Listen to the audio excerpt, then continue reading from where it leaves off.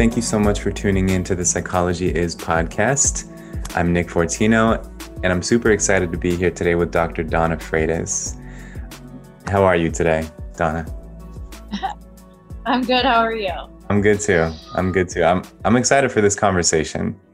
So for people who don't know, Dr. Freitas is a scholar and an author of many books, 23 books to be exact. Her most recent novel is The 9 Lives of Rose Napolitano. And congratulations on publishing that. And I know you write nonfiction and fiction books, and that you do research on this very topic we're going to discuss today, which is the psychology of consent. Other books you've written, there's one that I'm eager to read called The Happiness Effect: How Social Media is Driving a Generation to Appear Perfect at Any Cost.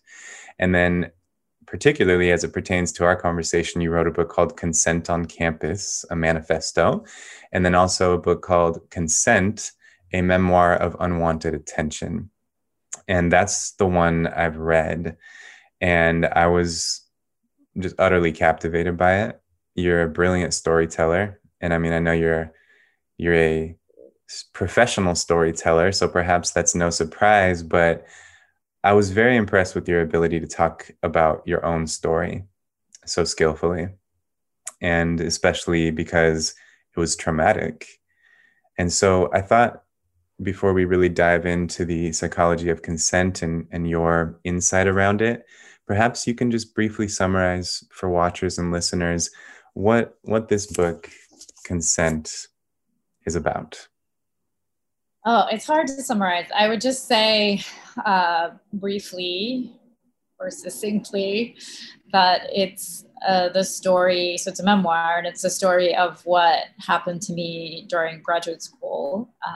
So I went to get my PhD in my 20s and in my early 20s. And my advisor, one of my professors, for lack of a better way of describing it, became very obsessed with me and was behaving in such a way that amounted to stalking eventually, and really sort of infiltrated aspect of my life, including my family, my parents, and in order to get to me. And so Consent, the memoir, tells the story of that experience, and also what it was like. I filed a Title IX complaint in graduate school, and I had to go through all of that. And it's also about the aftermath, I guess, the impact of what happened in graduate school on my life and my career. And one of the things I'm doing in the memoir is reflecting on just consent as a topic. It was so complicated in my relationship with this professor. So I think sometimes we oversimplify that conversation. We make it out to be as simple as yes means yes and no means no. But we don't necessarily talk about what does it mean when in the beginning of a relationship. So for example, I admired this professor in the beginning, and I thought I was flattered by his attention in the beginning. And how do you go from that sort of relationship to one where you're rejecting this person outright? What does it mean to say no to someone who has so much power over you? Like, how do the dynamics of consent change when saying no to that person could cost you your future? So that's one of the things that I'm talking a lot about in the book. The difficulty that I had in navigating his advances, because I knew what it would mean to say no to this person and how it could affect my future. Excellent summary.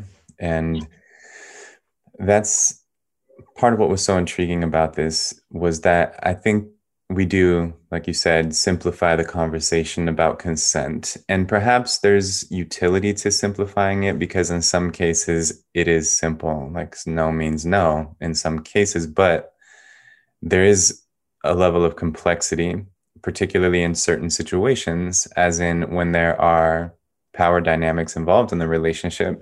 And so right here early on in the interview, actually, I would like to read a passage from your book, which I think speaks to what we're talking about here and can, I think, launch us into the conversation nicely. So I'll read just 2 or 3 paragraphs here. You wrote that when we talk about consent, especially with high school and college students, we make it seem like it is as simple as uttering the word no or yes. We encourage young adults to speak these words enthusiastically, determinedly, with resolve. That is exactly the word we call on when we teach about it: enthusiasm. Enthusiastic yeses as the mark of consent and firm no's as the mark of its absence. When I consider these words in my situation, yes and no, it just makes me laugh and think, are you kidding? How in the world does a student give a firm no to a professor, to someone so far her senior, to someone who could determine her future, to someone on whom her future depends? How in the world does a young woman give a decided no to a Catholic priest? And then I'll skip ahead here to another paragraph where you're really speaking to this complexity. So you wrote that the power dynamics between the old and the young, between a big man and a small woman, between someone famous and important in your profession and you when you were just starting out, between someone whom everyone loves and admires and you who are still a nobody, between someone you aspire to become and the person you are now, can seem insurmountable. To name their behavior as unacceptable, to do so explicitly and forcefully, may seem impossible. You know that to name it outright will more likely destroy you and your future than his. And that has been the pattern in our culture, hasn't it? The woman pays the price with her future, and the man keeps his present and his future as though he did nothing wrong. That is the deal we strike when we come forward, isn't it? I feel like you nailed it. I feel like you put words on something many people feel but can't quite articulate, which of course is so empowering, when people help us like that by putting words on our experience. And I can only imagine how many women or people in general have experienced the complexity of consent in an imbalanced power dynamic. So is there anything you'd like to say to elaborate on this, the idea of consent when there's an imbalance in power dynamics? It was interesting. It's interesting, I think, to listen to someone else read your words. I think when I wrote that book, I found words that I needed, but I hadn't been able to find before to articulate what I had experienced. And I think it's really only, I wrote that book 20 years after what had happened. And I think it took me that long to really understand what I was up against back then and why I had failed so badly. I guess I had always felt like I had, if what had happened to me in graduate school with my professor was a test, I had failed it because it took me so long to really finally enthusiastically start saying no to him. It took me ages because I was so afraid to say no to him. And I think sort of listening to that paragraph from a distance, someone else reading it back to me, I think actually to myself, like, wow, yes, that is it.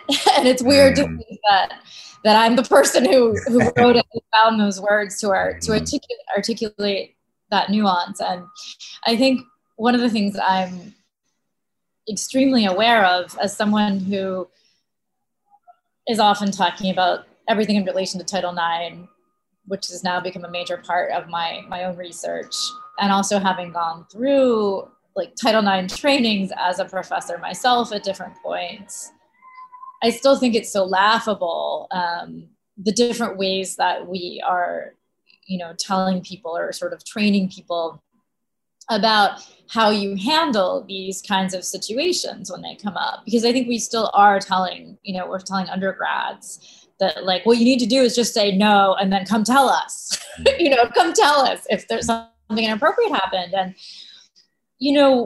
I think one of the things that we don't really talk about, maybe because we don't want to, or because it's too intimidating, or because we just don't have an answer to it, is that, everybody knows when they come forward, on some of these issues, or, to talk about someone, someone did something inappropriate with me, we know that we're potentially, ruining their lives. I think we know that more now than we did, certainly back when I was that young, when I was a student.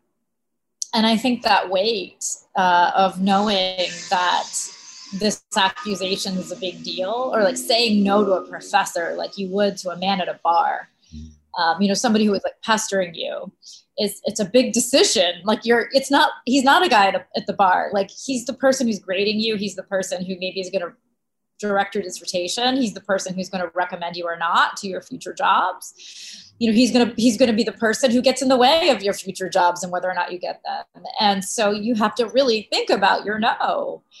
And I don't know that there's really anything that we can do to prepare someone for that, is the thing. Mm-hmm. And I've often thought a lot about how, like, the burden needs to not be on the person who's not in power. Like, in theory, like, we have to, like, the burden has to be on the person who's the professor, or the person who has the power to know what the boundaries need to be. And I think that's the problem, is that people in power like to cross boundaries, and there isn't really a simple way of teaching people how to handle the situation when they do. So, and I don't know what the answer is to that. I think it's just, I guess that's not a good answer, but I think it is. Personally, I think it is, that the person in power is the one who needs to take responsibility. And as you point out in the book, unfortunately, there will probably always be people like your professor who, whether out of sheer cluelessness or malintent, cross these lines. And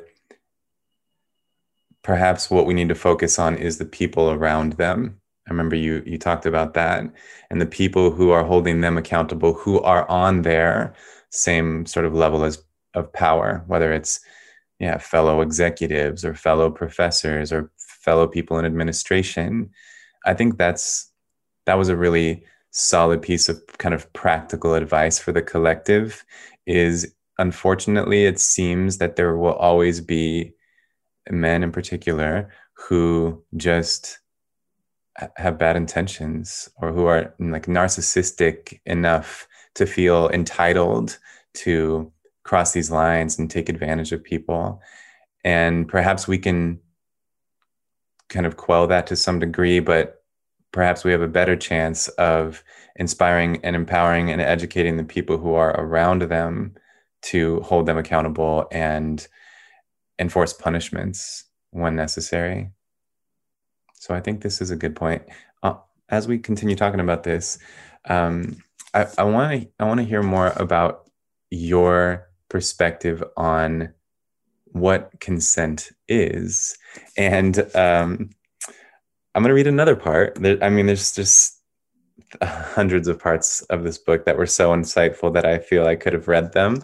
But I've chosen at least 3 or 4 that I think I'll end up getting to. And so here comes another one. I'll just read a couple paragraphs here. You wrote that consent and trust go hand in hand. To say yes to something is also to communicate, I trust you. I trust you, the person to whom I am saying yes, to consider my well-being, my happiness, my pleasure, my vulnerabilities, my value and my worth, my desires, my interest, my likes and dislikes, my boundaries, my limits, the heart in my body that hopes and yearns and dreams. You go on to say, we are consenting to people constantly, to our friends and to our loved ones, to acquaintances and to coworkers, and even to people minding the cash register at a store. To reduce consent to something relevant only to sexual situations is misguided and wrong. It's to misunderstand the complexity of consent, its role and constancy in the everyday of our lives. Consent is our default mode of operations. That was very kind of perspective shifting for me. It totally changed the way I was thinking about consent, and it resonated immediately with me. This idea that it's totally related to the fundamental trust in any interaction and relationship. So talk to us more about how you define consent and how you see it in everyday life. Well, I've thought a lot about this actually in the context of the pandemic, because one of the things I wrote about in that section that you read is I wrote a little bit very briefly about Heidegger and how I always refer to these two concepts I got from him in my philosophy major as an undergrad, which were ready to hand and present at hand. And so for Heidegger, when something is ready to hand, it's functioning as it should. So for example, if you take a door, the door is normally like ready to hand in our life. Like we're not really thinking about it. We approach it, we grab the doorknob or the door handle, we go through it, and we don't even really give any thought that we're going through a door. We just do it. But the door becomes present at hand, suddenly like present, as in we have to reckon with its existence when we go to grab the door and the handle falls off and suddenly we're stuck, like we can't go through the door. And so suddenly we have to contemplate the being of the door. Mm-hmm. So that's what those concepts are for Heidegger. And when I was writing that passage, I was thinking about how that's what consent is for us. Like we are going about the world and consent is ready to hand. Like we are just, like we're handing over our credit card at the cash register when we buy, I just bought some watermelon at the supermarket today and the person took it, and they like ring it up and, or you put the thing in the, you give someone money and they give you change. And so we're just constantly in this state of like giving and taking, and we don't think much about it and sort of consenting to do all sorts of things. And I think consent only becomes present at hand. So we only have to contend with it when suddenly we're in these situations where we're especially vulnerable, right? So we seem to think consent is only about sex because that's the situation in which we're really worried about it, right? We're worried about someone not consenting to us or someone not respecting our wish for non-consent. And so suddenly we're thinking about it a lot in that context. But I think, with COVID, I think consent has kind of broken down for us, right? Suddenly those things that we're doing automatically all the time, reaching for our friend to give them a hug, or even like, saying, hi, it's nice to meet you. Or especially at the beginning of the pandemic, handing over money or taking a package from the delivery person. We sort of didn't want to touch anybody. Like I remember there was a point where, if I came early on, especially before people were wearing masks, like when I was taking a walk and I thought, and someone else was coming down, the street, and I was like, should I cross the street? Like to get 6 feet away? Would that be rude? Will the person, think I'm, would they feel upset if I don't cross the street? Like, what do I do here? And so I feel like suddenly these very everyday things, like even consenting to pass someone on the sidewalk, like even on the same sidewalk, was up in the air for us. We had to make decisions about that we didn't have to make before. And so I feel like, one of the things that I had sort of wished for during the pandemic is more of a thinking about the fact that our everyday consent had broken down. Because I do feel like, I know from my own experience with my professor, that's kind of how it was for me. Like everyday consent broke down, as in suddenly every little thing I was doing, I had to think about, like, how was this person interpreting it? Like if I went to their office hours, did they take like something I did all the time as a student without thinking? Suddenly it seemed to mean more to this person. He was taking it in a different way than my other professors were. Or if I wanted to talk in class, like meant more to him, or he felt like I was talking specifically to him, like I wanted to impress him in a way that my other professors hadn't seemed to interpret things before. And so suddenly everything I was doing as a student took on a whole other meaning, or like I didn't know what the meaning was anymore. Like I didn't know how to function as a student in the way that I had before, because it seemed that things that I just did normally were being taken in a very different way. And so anyway, I think it can be helpful for us to understand consent more broadly than in just this one situation. But we don't often have that conversation. Mm-hmm. And just to give, watchers and listeners a little more perspective, perhaps, I just want to say, like, it was unbelievable, even though I completely believe it, of course, just unbelievable, astonishing how strategic your professor was in stalking you. And it's like there's zero. I'll mention this really quick. I don't know if you read reviews of your book. I read some of the reviews of this book on Amazon. Most of them were sterling, rightfully so.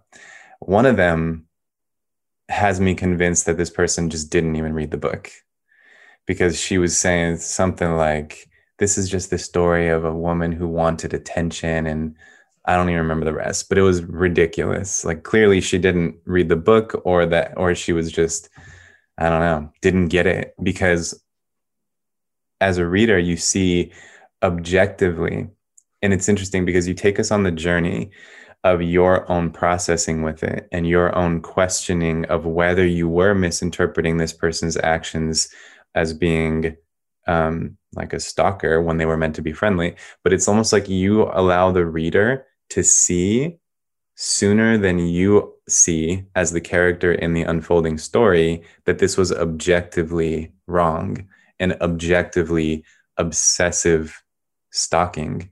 So just to kind of add weight here to, as people are listening to our conversation, what Dr. Freitas went through was absolutely traumatic.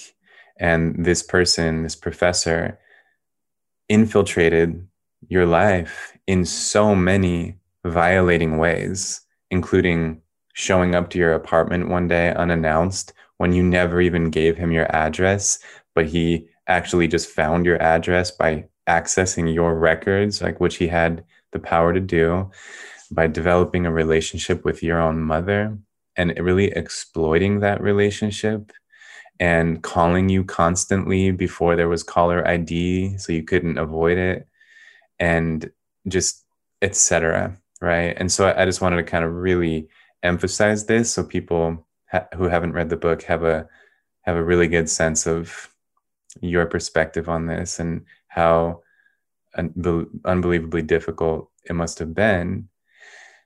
So, and that was one of the things, like, you kind of just spoke to this, the way that your consent like broke down, is you mentioned several times in the book that he couldn't hear your no's, and you gave him no's of all varieties: gentle no's, fierce no's, passive no's, assertive no's, no's in every possible variation, but he just couldn't and wouldn't see them.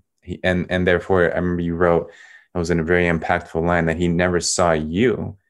All he saw was this idealized image of you, his own abstract version of you in his head. He couldn't see through that. And yeah, so those are just some of my reflections here. And what I want to hear you talk about, I know I'm talking a lot right now, but I'll just share this too. There's a part in the book where you finally tell someone about what you were going through. You chose very carefully a friend who would understand, a friend who would really not take your side just to take your side. And so you met with him at a coffee shop and you told him your story, and he listened and he responded with compassion and like a pragmatic approach, right? Like, what do you want to do? What do you want to happen with this professor? And I remember when I was reading that part, I felt a literal physical release of tension in my body, that you weren't alone anymore. And it, first of all, just showed me how drawn into the story I really was. I was harboring tension in my body as I read that, to some degree vicariously experiencing it, right? To the small degree that that's possible. And then you told somebody, and just like that, you weren't alone. And I felt relief in my body, so I can only imagine how it felt to you.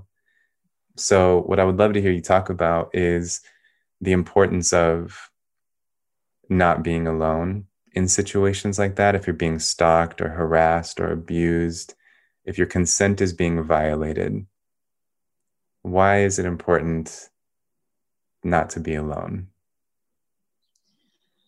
Well, I mean, for obvious reasons, because then you have someone who can help you understand what's going on and what to do. And just, it's amazing. I think it feels like a relief to say it out loud, especially if you've been keeping it to yourself and carrying it around alone for a very long time, as I was. But I also think I think it's important to find your way to that place on your own, to wait until you're ready.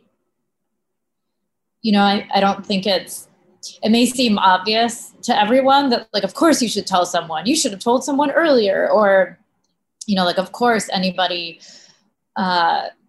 after they've been assaulted or if they've undergone serious, like, sustained harassment, you know, as I was, like, in theory, like, we should tell someone immediately. And I think this is always such a sticking point with everyone. Why didn't you tell someone faster? Why didn't you tell someone the next day, like in cases of sexual assault? Why did you wait 6 months to tell someone? Why did you wait a year to tell someone? Why did you wait 10 years to tell someone? This is something that's always coming up as a reason to not believe someone, or like it's somehow a strike against their credibility. And, you know, I see it a completely different way, I guess. Like, I think so much of my own personal journey, I don't like to describe it as a journey, that sounds cheesy, but also it gives it, like, it almost makes it sound like a positive thing, but and it's not. But my own relationship to this experience, I guess, was like self-understanding for me, like what happened, what was happening, like what was going on. Because I didn't know how to name it for a while, but then I was also afraid to name it, because once I named it, I was going to have to deal with it. And I think telling someone also, you know, gave them power to not believe me, maybe, but also to confirm it. Yes, something was not just wrong, but something was very, very wrong.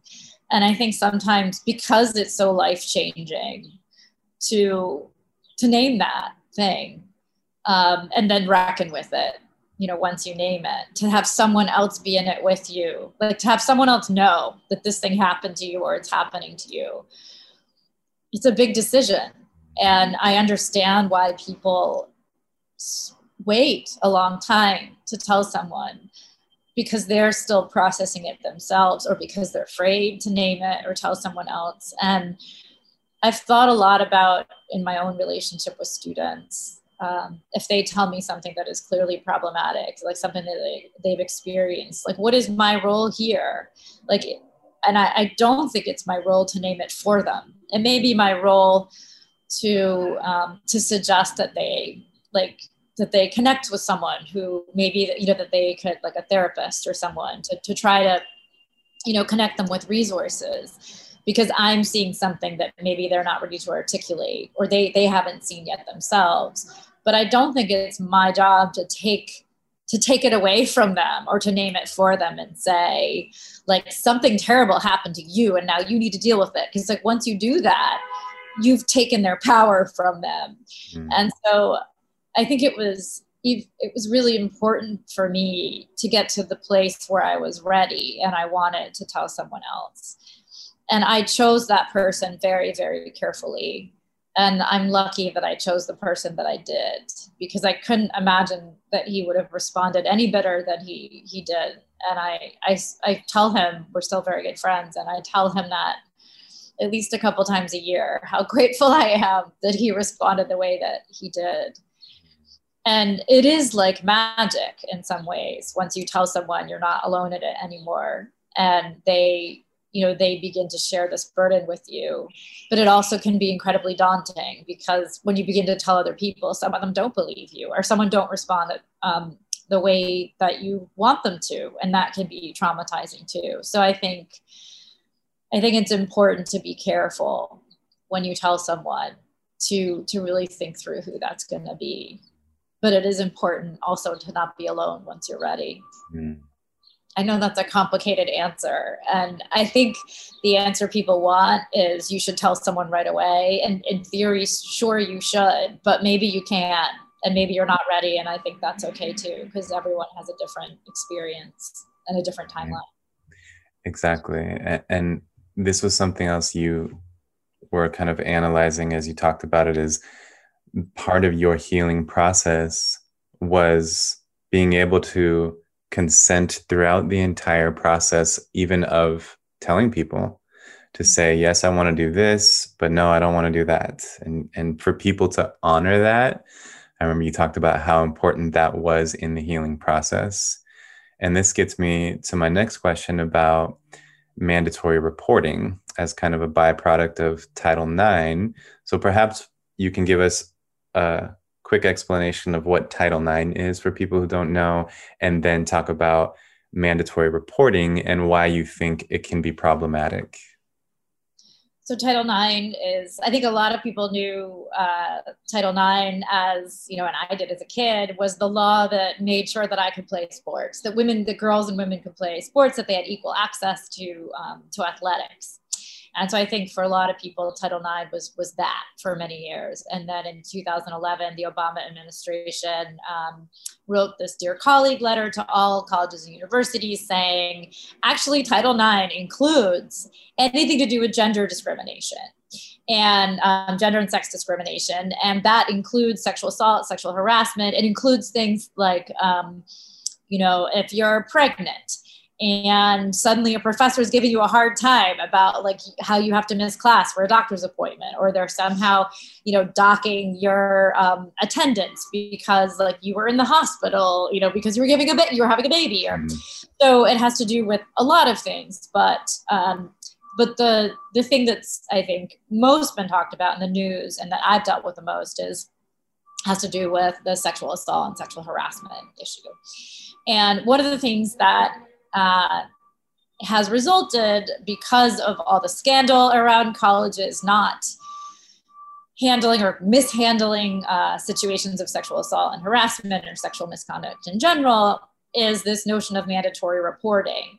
And almost all colleges at this point have said that pretty much everybody on campus is a mandatory reporter, which would mean everybody except for clergy and counselors, and then certain people that now that they're sort of opening it up to that sort of count as counselors in their roles on campus. But so what that means is pretty much your average person on campus is a mandatory reporter, which would mean that if you wanted to talk to someone on campus, if something happened to you, you weren't sure how to deal with it, and you wanted to express it to someone, if you went to an RA, so a resident assistant, if you went to a hall director, if you went to your professor, if you went to pretty much anybody on your campus, your coach, an assistant coach, they're all mandatory reporters, which means that they can't talk to you confidentially about what happened to you.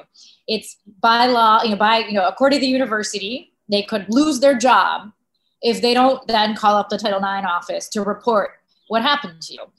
And so I'm very against mandatory reporting, which a lot of people are at this point, but I have been extremely, it feels very upsetting to me.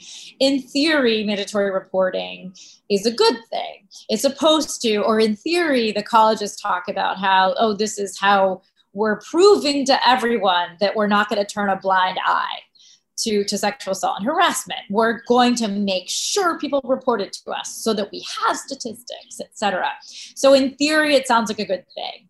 But I would say in reality, what it does is it scares away people who are afraid of launching a process or having other people know what happened to them or that maybe something happened to them.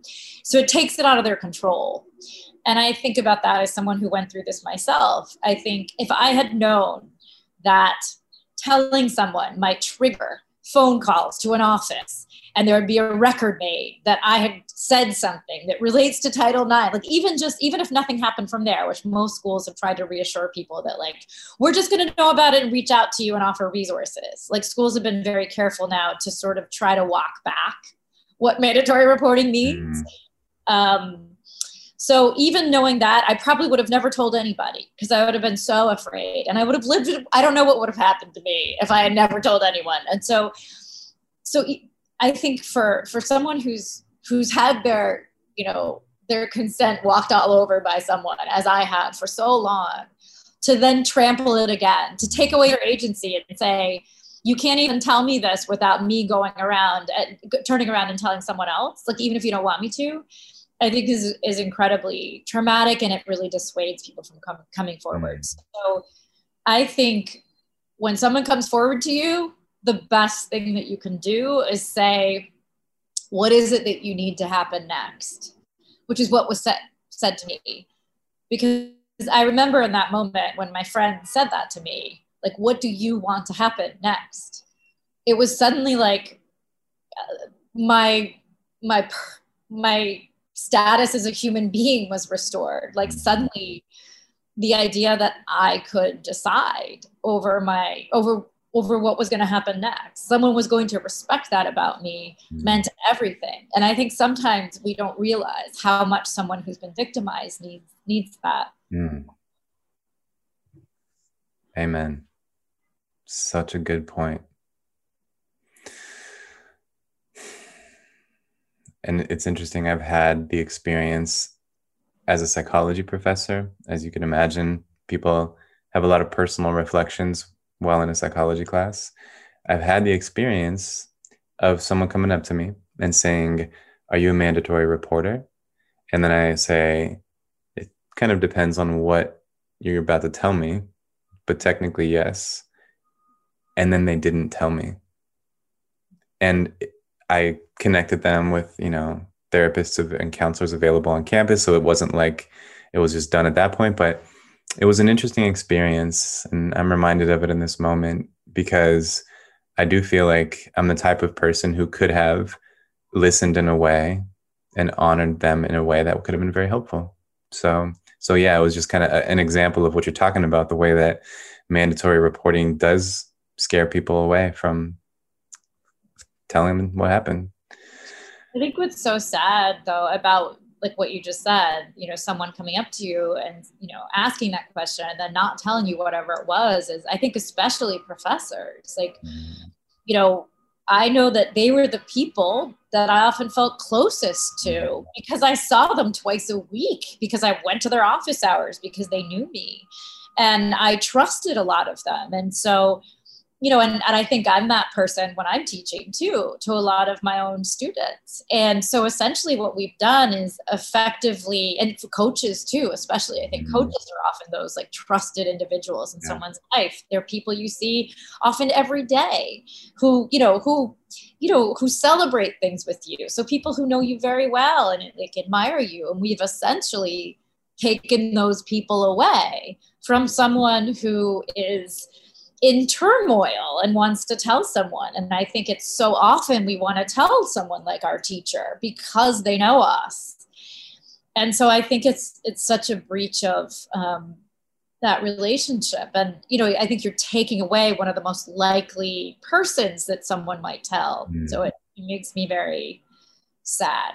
Well, yeah, thank you for shining light on this in the way that you do. It's very important that we have an understanding of this. And of course, I feel like you can't really understand that unless you've gone through it, unless you've been in that position and have felt what it feels like to want to tell people, but at your own pace, and have the process only go as far as you want it to go, only get as official as you consent to it. So it's just very important, and I appreciate you shining light on it. So you've talked a lot about, and you've written a whole book about consent on college campuses, and basically the conflict between hookup culture and consent. I've heard you talk about this in other interviews, and it was very insightful for you to highlight the nature of hookup culture, which is, as you've said, it's supposed to be about like, I don't care about this person. There's no feelings here. I don't care about the sexual experience I just had. We're just hooking up for the sake of the thrill and the physical sensation. And that's the idea behind hookup culture, whether or not that's actually what's happening internally for people. And then the nature of consent, as we said, like even in that passage I read, it's about actually caring for the person and accepting their trust and honoring the trust that they have instilled when they're consenting and vice versa. So can you talk to us about hookup culture and consent? Well, I think there's a paradox that we have. We've equated in our culture in general, like hooking up and specifically hookup culture, with sexual liberation, and I think that that's problematic in the sense that it's certainly not what I see in the context of hookup culture among students. I don't see sexual liberation. I see a kind of conformity to a very narrow idea of what it means to be like sexually active and a sexual being, and how sexual relationships are supposed to occur. And you have all of these young adults trying to perform those expectations they've been given, that they didn't come up with themselves. So there isn't necessarily this, like, do you agree with this or do you don't? Just a sort of like, here's the culture, you have to like live it. And then people trying to do that, even if they don't like it.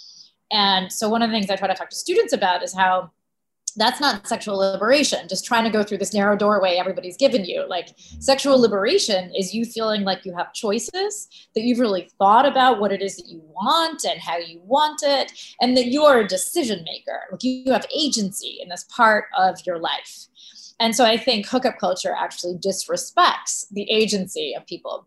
But at its core is this idea, it sells this idea that sexual liberation is about not caring. It's about not caring about sex. It's about not caring about your partner. And, and you have all of these young adults trying really hard not to care.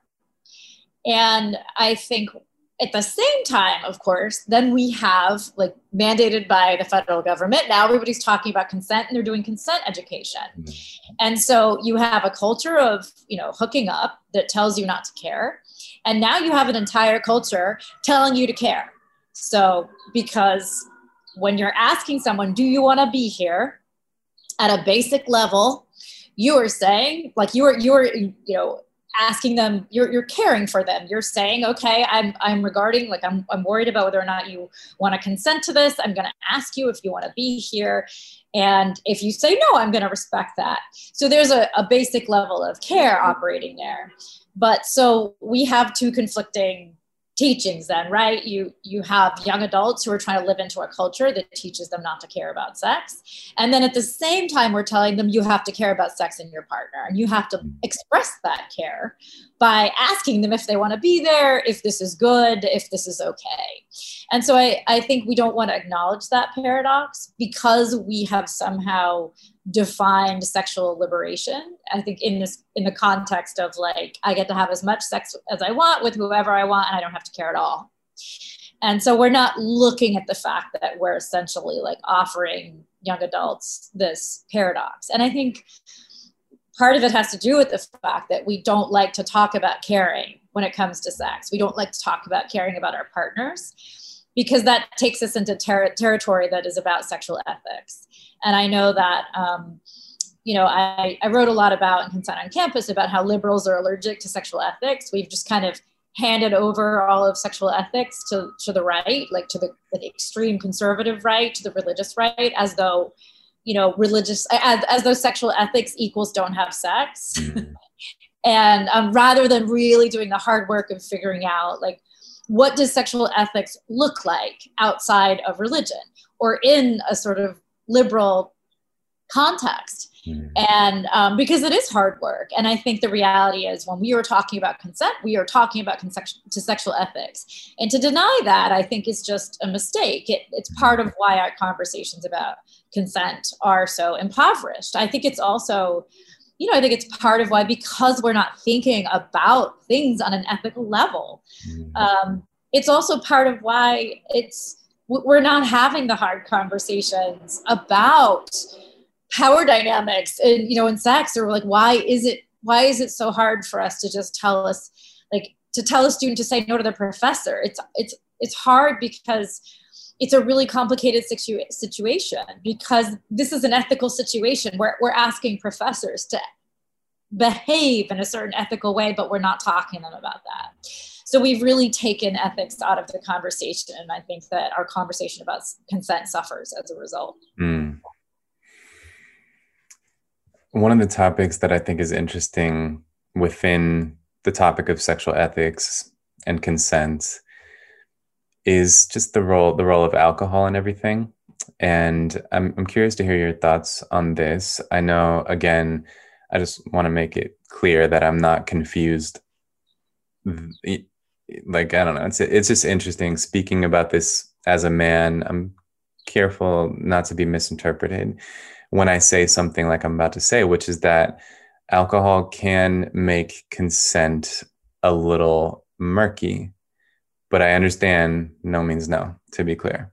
But basically, like, an example would be if let's just take the example of a woman is quite intoxicated and the male is much less intoxicated, and she agrees to have sex with him. And she says yes, clearly, and they have sex. And then the next day, she maybe barely remembers it, but the male remembers it clearly. So there's this like difference in like levels of intoxication. To me, that's a bit murky. And so just to kind of paint the picture with an example like that, what is your perspective on the role of alcohol in all of this, and how we can continue to honor consent when sometimes we're giving it while we're not in a clear state of mind? I mean, I think this is one of the hardest conversations of all. I think,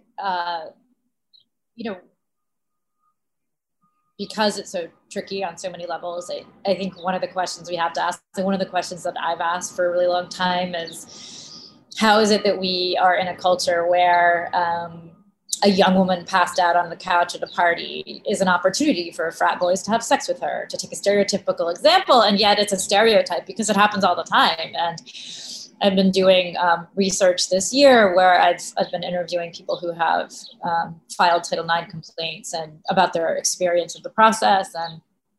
And I can't tell you, like, I mean, it's almost every single person I've interviewed passed out and woke up in the middle of someone having sex with them at a party. And, I just, it's so intense to just think that, like, because what this means is that somehow we have socialized young men, or some young men, to believe that a passed out person at a party is an opportunity for sex. And it happens too much for us not to really contend with it. And so anyways, we're living in a culture where this is regarded as an opportunity, a passed out woman on the couch at a party, because I hear it too much for, it's common, more common than you can possibly imagine. I think, but that said, I think it's really complicated, the fact that we have all of these young adults who are, drinking heavily, which can be fun, etc. And then also, having sex and not necessarily remembering things the next day.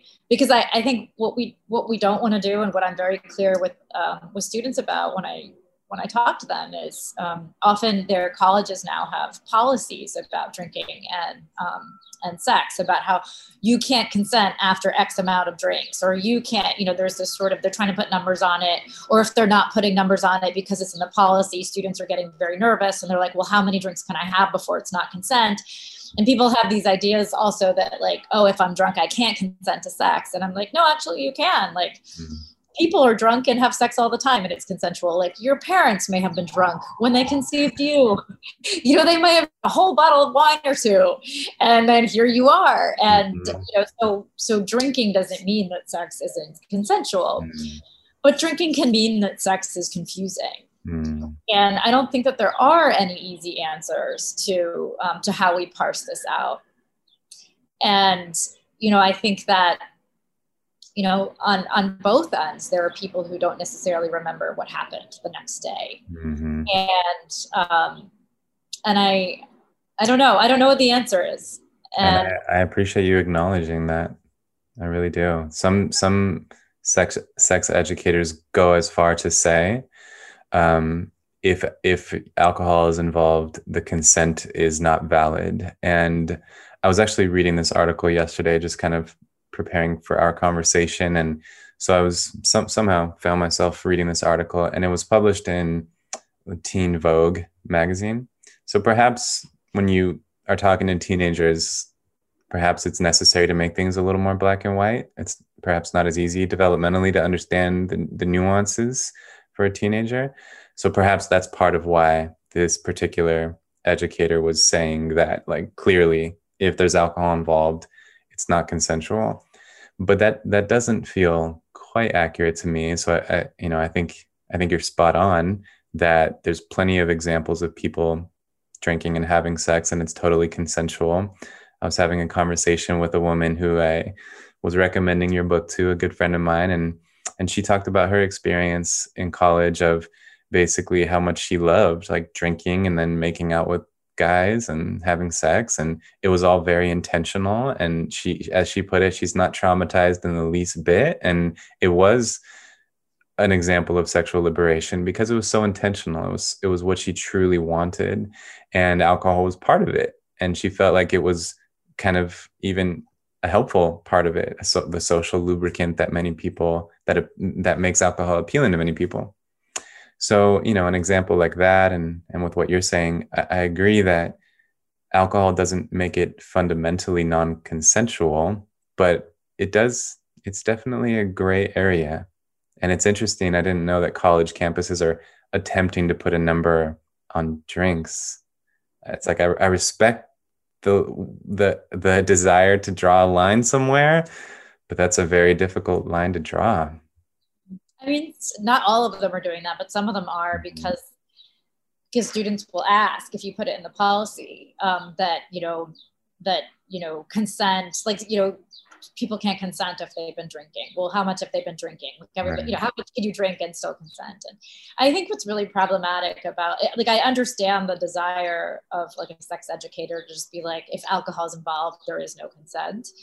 But I understand the desire for that kind of black and white teaching. It reminds me of the, like, yes means yes, no means no. These have to be enthusiastic. Like, in theory, sure, but it's just not true. Like, it's just not true. I mean, it would literally be like, I mean, what does that mean then? If your parents had drank 2 bottles of wine and they conceived you, that it was sexual assault? Like, I don't think they would say that. And I think it's like, part of what we're afraid of is the fact that some of these conversations are just really hard to have. Like, we don't have perfect answers. People want clear answers, but there aren't. And because I think we've become so afraid of nuance in our society, of just saying, like, this is just really hard. You have to figure it out. And, in some situations there's, like, it's fine. And in some situations there isn't. Some situations, like someone who's passed out, that's an easy one. Like, the person can't consent. They're physically incapable of consent. And there certainly are those situations. But in all the other ones, it's really hard to figure out sometimes when there's a lot of alcohol in the mix. And I think to say to a young adult to have, if you're going to drink, you can't consent is not really doing our jobs. It's kind of like teaching a student like me, like, or telling me, like, well, you should have enthusiastically and firmly said no to your professor when he showed up at your apartment and said, no, you can't be here. You shouldn't have gone into my file and found my address. Like, that's just a silly thing to expect. But yet that's also what we're teaching people. Like, we're teaching people this is clearly inappropriate, but we're not necessarily talking to them about, well, how do you navigate a situation? And just saying, well, it's really hard to know how to navigate a situation like that, because it is. I'll just say, as a quick side note, there's something kind of musical about the sounds of New York coming through here, the sirens, the beep of the truck backing up, the honks. Kind of like it for some reason. So yeah, and it's interesting. I think about what do I say, as a man and as a psychologist and as someone who cares about this and as someone who honestly feels like I have been able to navigate this well, thanks to whatever I have to give thanks to. I genuinely feel like I've never crossed any lines as a sexual being, and that's something to feel good about myself about. And perhaps I can be in a position to kind of offer some insight to young men. But again, it's all like there's so much subtlety and complexity to this, but perhaps a decent principle is maybe the first time you have sex with someone should be sober. And again, it's like, it's hard to make these rules, but to me, it's like the whole context is different if we're talking about a consensual relationship in the first place. We've been kind of talking about it in the context of hookup culture in particular, which is where alcohol makes it even more complicated, I think. And granted, there's certainly such a thing as marital rape, and there's certainly non-consensual things happening within relationships. But I do think that that's less frequent because the relationship is a general container of consensuality, if that's the right word. So I don't know, what would you say, like as guidance for young men, the ones who are really responsible to prevent these violations from happening? What type of guidance would you offer? Well, I would say everybody is responsible, but it is definitely men who seem to be the majority of sort of people committing violence or who are, crossing boundaries that they should. I really think, this is going to sound sort of ridiculous, but I believe this. One of the things I tell college students, and I wrote a book for kids on sex and consent and sort of like my whole philosophy of like, how do you figure this out? And I talked beginning, middle, and all over the place about becoming a critical thinker about sex. And that has nothing to do with alcohol. Critical thinking, I think, has everything to do with your decision-making around really important things, like who you want to have sex with, how you want to have sex with them, when you want to have sex with them, how you want to treat them, how you want to be treated, how much alcohol you're going to have when you have sex or none. And it's not a perfect answer, but I do think that, becoming a critical thinker about this aspect of who we are, in a very Socratic way, like the examined life. I think we don't teach kids to be thinkers about sex. We don't teach kids to be thinkers about a lot of the really important things about who they are as, human beings. And so they don't grow up thinking, sort of really thinking oh, I am worth thinking about. I am worth figuring out, in the sense that we talk about critical thinking around books and history and all sorts of things, but we don't talk about it with regard to different parts of who we are. And so what I always tell college students is, I'll be like, you should take a semester and dedicate the whole thing to studying, thinking about spiritually, go to get spiritual direction, go to counseling, do, whatever it is, talk to everyone you know, or everyone you trust about sex in your life, what you want from it, who you are with respect to it, actually really make it a subject, you're studying it, in relation to yourself.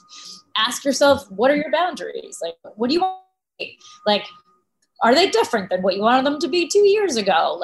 What are your criteria for who you want to be with? Ask yourself all these questions, write papers about it, really actually make it a lively thing that you subject that you think about in your life.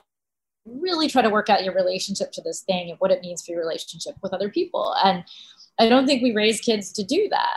And I think if we did, I know that it's not a perfect method, but I do think, if kids actually were really thinking through who they are in this way, then they would actually be sexually liberated, as in they would see themselves as having agency, as being a decision maker around sex, and that part of like that they would actually think about their decisions. And I think that includes like, I like this person, I'd like to hook up with them. There's a keg here. What is the relationship between how much I'm going to partake of that keg and me then, going to hook up with that person? What do I want this experience to be like? Maybe we would ask ourselves those questions. Mm-hmm. We might still drink from the keg, but maybe not as much as we would if we weren't planning on hooking up with this person across the room. We would actually maybe think to ourselves, oh, I'm only going to drink the 2 beers because I want to also make sure that I am sober enough to make sure this person wants to be there when we're hooking up. Mm. Like we actually might be able, like we might be get used to making those kinds of decisions as opposed to not thinking about this part of our lives and just sort of letting the waves of outside expectations determine like our behavior, which I think is where we are now. Mm. That's brilliant. Yeah, I love that. And I love just the emphasis on being intentional and lucid and having these reflections when you're not in the heat of the moment, so that in the heat of the moment, you kind of have these well-digested values that are guiding you. I love that. And I have the opportunity to teach human sexuality classes in college. And I just think this could be something I incorporate more into these classes, is some serious personal reflection. I love it. Oh, I have this assignment I've done before. It's an Aristotelian assignment, but I really like it. So I don't know if you're familiar with the Nicomachean Ethics, but he had this great. So Aristotle has this wonderfully applicable, like just universally applicable view of ethics, which is that it's pretty much it's very flexible. It's pretty much different for everybody. So like ethical decision making is different for everybody. So, but he's always trying to get people to sort of tend toward the mean, not the extremes. Mm. And so, what that mean is, instead of having, he would be like, you know what, if you're going to go to a party and everybody's going to be drinking, you should totally drink, but you shouldn't have 20 beers unless you're a 600-pound football player, because that's really extreme. Maybe you should just have 2 or 3, because like that's sort of like you can still be steady but have a good time and like, sort of relax. And so I think Aristotle's idea of ethics really permits us to sort of participate in all kinds of things. Like you don't have to be a teetotaler, for example, but one of my assignments is that you have to try to live an ethical day according to Aristotle. So you have to think about what's a virtuous breakfast according to Aristotle. It's probably not 6 cups of coffee. It's probably not 6 eggs. Maybe it's 2 eggs, or maybe I need 4 because I am a 400-pound football player. Or, what's a virtuous amount of studying? And I make students do it on a weekend night because I want them to think, and I tell them I want you to go to a party and I want you to think about, what is a virtuous party? Like, what is virtuous party going according to Aristotle? What is virtuous hookup according to Aristotle? And I ask them to think about that because I want them to really think about the fact that they're ethical beings all the time, because they're operating in a world full of all other people who are operating in relation to them. And so there's an ethics to all of our behavior. And I think Aristotle has a really good framework to help us think about that in an everyday way. That's beautiful. And I imagine that's one of those assignments that's really enjoyable to read too. I've certainly learned about the importance of that as an instructor, is like assign things that I want to read. That sounds like one of them.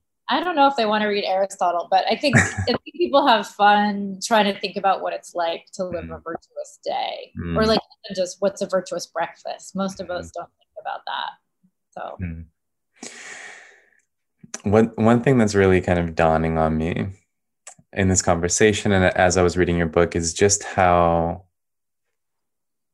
much consent is related to human dignity, and that to violate consent is one of the most direct violations to someone's dignity. And so, as we We've been talking for over an hour here, and I'm glad that, those of you who are listening are still listening. And that's just certainly one of my takeaways, is that consent is connected to dignity, and to honor consent is to honor someone's dignity. And I think that is perhaps our main social contract, is honor one another's dignity. And perhaps one of the best ways we can do that is by honoring each other's consent. And I just want to emphasize again that you've really shaped my thinking. You've really shaped my thinking around this topic of consent, and you've brought much more complexity into it. And I appreciate that. I want to ask you another question, just more generally related to writing, but I want to see first if you have any kind of last reflections here in the conversation about consent. Thank you for saying. I'm glad that it's helpful or interesting, my perspective on this. And I guess I would just say that one of the things that I think we often do with the things we've decided are like smaller violations of consent. So like, say, in situations, I think of like sexual harassment, or where,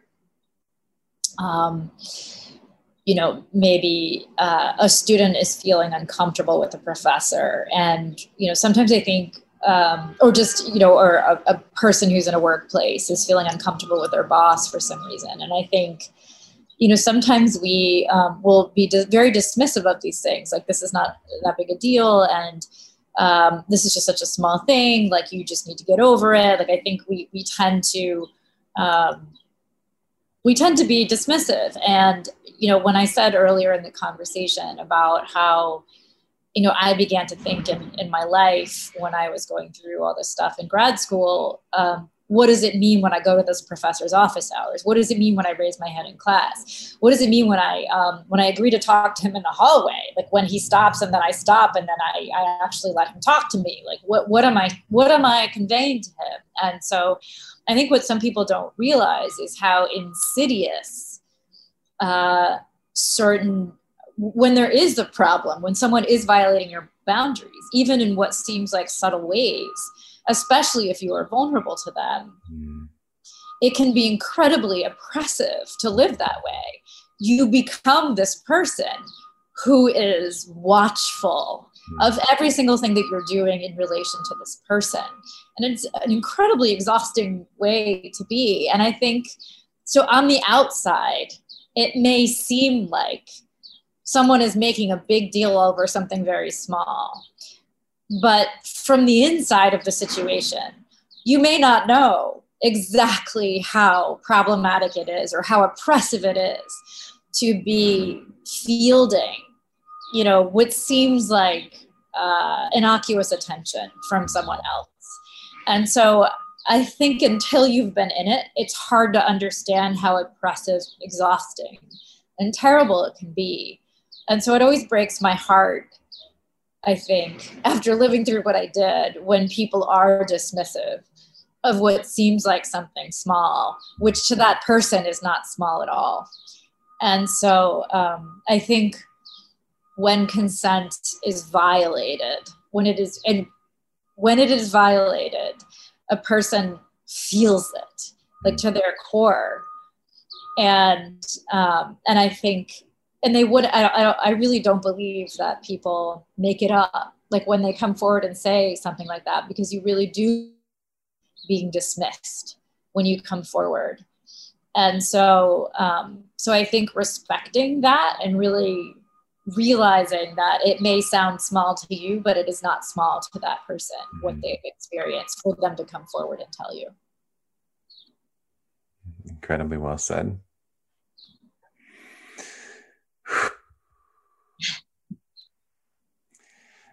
So the last question I wanted to ask you is about basically how the heck have you written 23 books?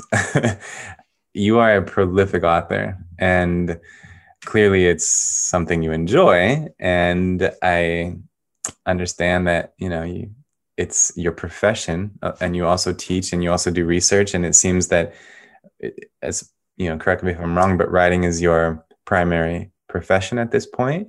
So can you just share with me, especially as someone who is attempting to write a book, how do you do it? What's your process like? How do you do this?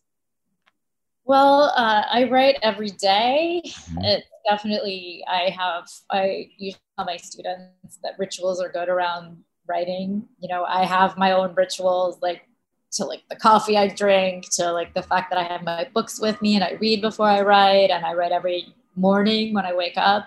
And so I think around writing are, you know, really important. But my motto for a long time has been, you know, write like your life depends on it. And I've told my students that, and, you know, like write with urgency, like write from your heart, like write the stuff that you really need to write. Because I've sort of believed, like in a fundamental way, that if you write like your life depends on it, and I've actually said, like, you know, go to your novel or go to your book like it's your therapist, and like, you know, tell it, like, get all the stuff like you need out. And because it can feel so good to write that way. But I also feel like if you do that, if you go to your novel like you go to your therapist, like you're actually going to write a book with momentum, and, you know, with oomph to it. And but I also think that it's taken me a really long time to figure out, I think even maybe just this year, like in the last few months, I've reflected a lot on that motto I have of write like your life depends on it. And I had this epiphany earlier this year about the fact that, so like I had sort of known that writing saved me after everything in grad school, but I really thought about how writing was both the way that I saved my career, but it was also my escape, or the place I went to in my brain, novels especially, that was safe for me from everything that happened in graduate school. And when I wasn't quite ready to process it, I sort of went to a place and wrote from a place before everything had happened in graduate school. And I stayed there for a really long time, and I wrote a lot. I was very productive. And it wasn't really until I think I wrote my memoir that I began to let the now of my life into my writing. It took a really long time for me to get to that place. And so I think I write from a place of need and hope and all sorts of things. Like writing is my playground. So especially, I've said a lot. I've done a lot of interviews recently because I just had this book come out and it's a novel, and people keep asking me about my writing. And I've said a number of times that novels feel so generous to me, in the sense that it's like this big, floppy, open space. Like novels are really big and they can accommodate a lot of humanity. And you have a lot of space to be human in them, you know, for all your characters to be human. And there's something so gorgeous about that, that we have these forms that we can take up and, you know, sort of use them to play out life in all these different ways and relive our lives, or the things that we didn't get to live in real life, you know, in our characters. And there's something so extraordinary to me about that. And so I feel like how can you not be a writer when it allows for such nuance and humanity and space to ask all your hard questions about life. And the other thing I tell my students is it's the best place to take all the risks and commit all your crimes is like with your characters, as opposed to just in real life. Like it's a great, you know, it's a great place to try stuff out without the consequences that we get, like the real consequences that we get in life. And there's something so wonderful about that, I think. That's beautiful. Your answer kind of reminds me of this kind of famous quote by Alan Watts, which you may have heard. Um, Apparently, someone once asked him if he had any advice for aspiring writers, and he gave this response, which was, "Stop aspiring and start writing." And then he was like, if you're writing, you're a writer, right? Like you're a damn death row inmate and the governor is out of the country and there's no chance for a pardon. Like you're clinging to the edge of a cliff, white knuckles on your last breath, and you have just one more thing to say. Like you're a bird flying over us and you can see everything. And for God's sake, tell us something that will save us from ourselves. And then he says, take a deep breath, tell us your deepest, darkest secret, so that we can wipe our brow and know we're not alone. Right? Like you have a message from the king. And I feel like I wanted to even memorize that so that it became part of my own psychological architecture and would affect the way I approach writing with that exact urgency, like you just talked about, like your life depended on it. And what's beautiful to me as I heard you reflect is it sounded like your life kind of did depend on it in many ways. Yeah, I think it took me until this year to realize that motto, because I think I've always written with such urgency, even if I'm writing something funny, like I feel like it comes to me in this very sort of like intense way. And it's like I have to get it out, and partly because I feel like, oh, clearly I need to crack myself up right now, which is why I'm writing funny. Like I think when I'm really sad, I write funny, and when I'm really happy, I'm able to write about sad things or some of the harder things. But I was thinking about this year about how, oh yeah, like my life has truly depended on writing, and I feel like like let your books be a gift to you. When I've told my students, like, or your book can be a gift, like you can decide this book is going to do X in my life, like what I want. You can want something from your books. You can let them give you something, and like it's okay. Like even if one of my New Year's resolutions was to stop saying, I know this sounds cheesy, but I know that sounds kind of cheesy. It's hard to get out of that habit. But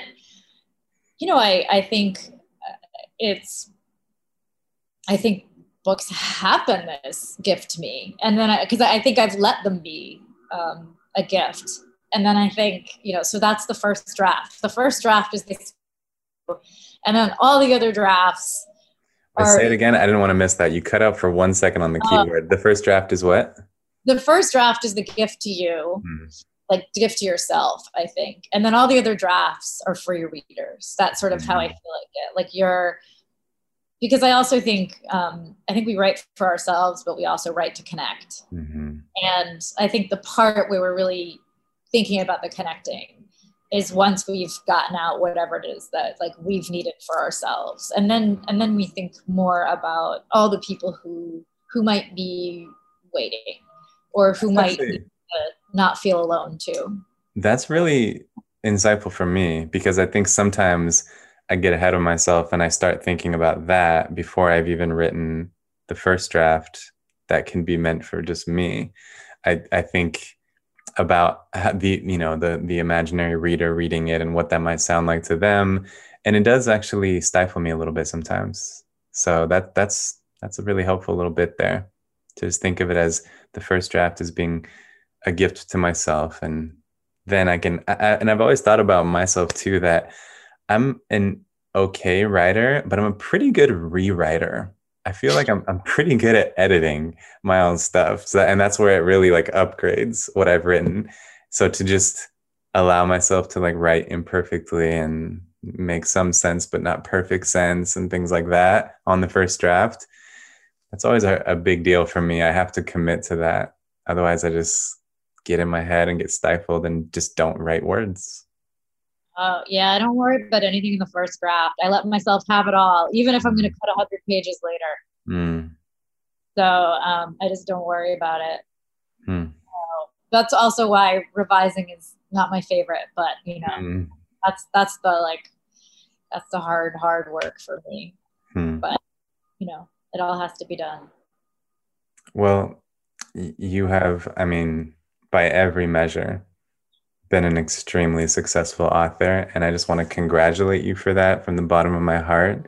I know, as you wrote, it wasn't your first dream, but hopefully it's better than anything that could have happened, because it's immeasurable, the impact that you have on the world with that much creative output. It's amazing, and it inspires me personally.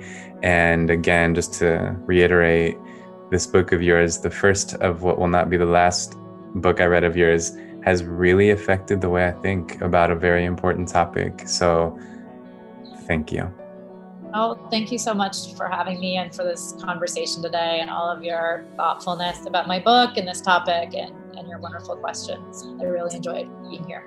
You're welcome. And thanks again to everyone who has listened to this whole conversation. We appreciate you. And yeah, Dr. Freitas, let's stay connected. And I hope you have a wonderful day. Oh, you too. Thank you. You're welcome.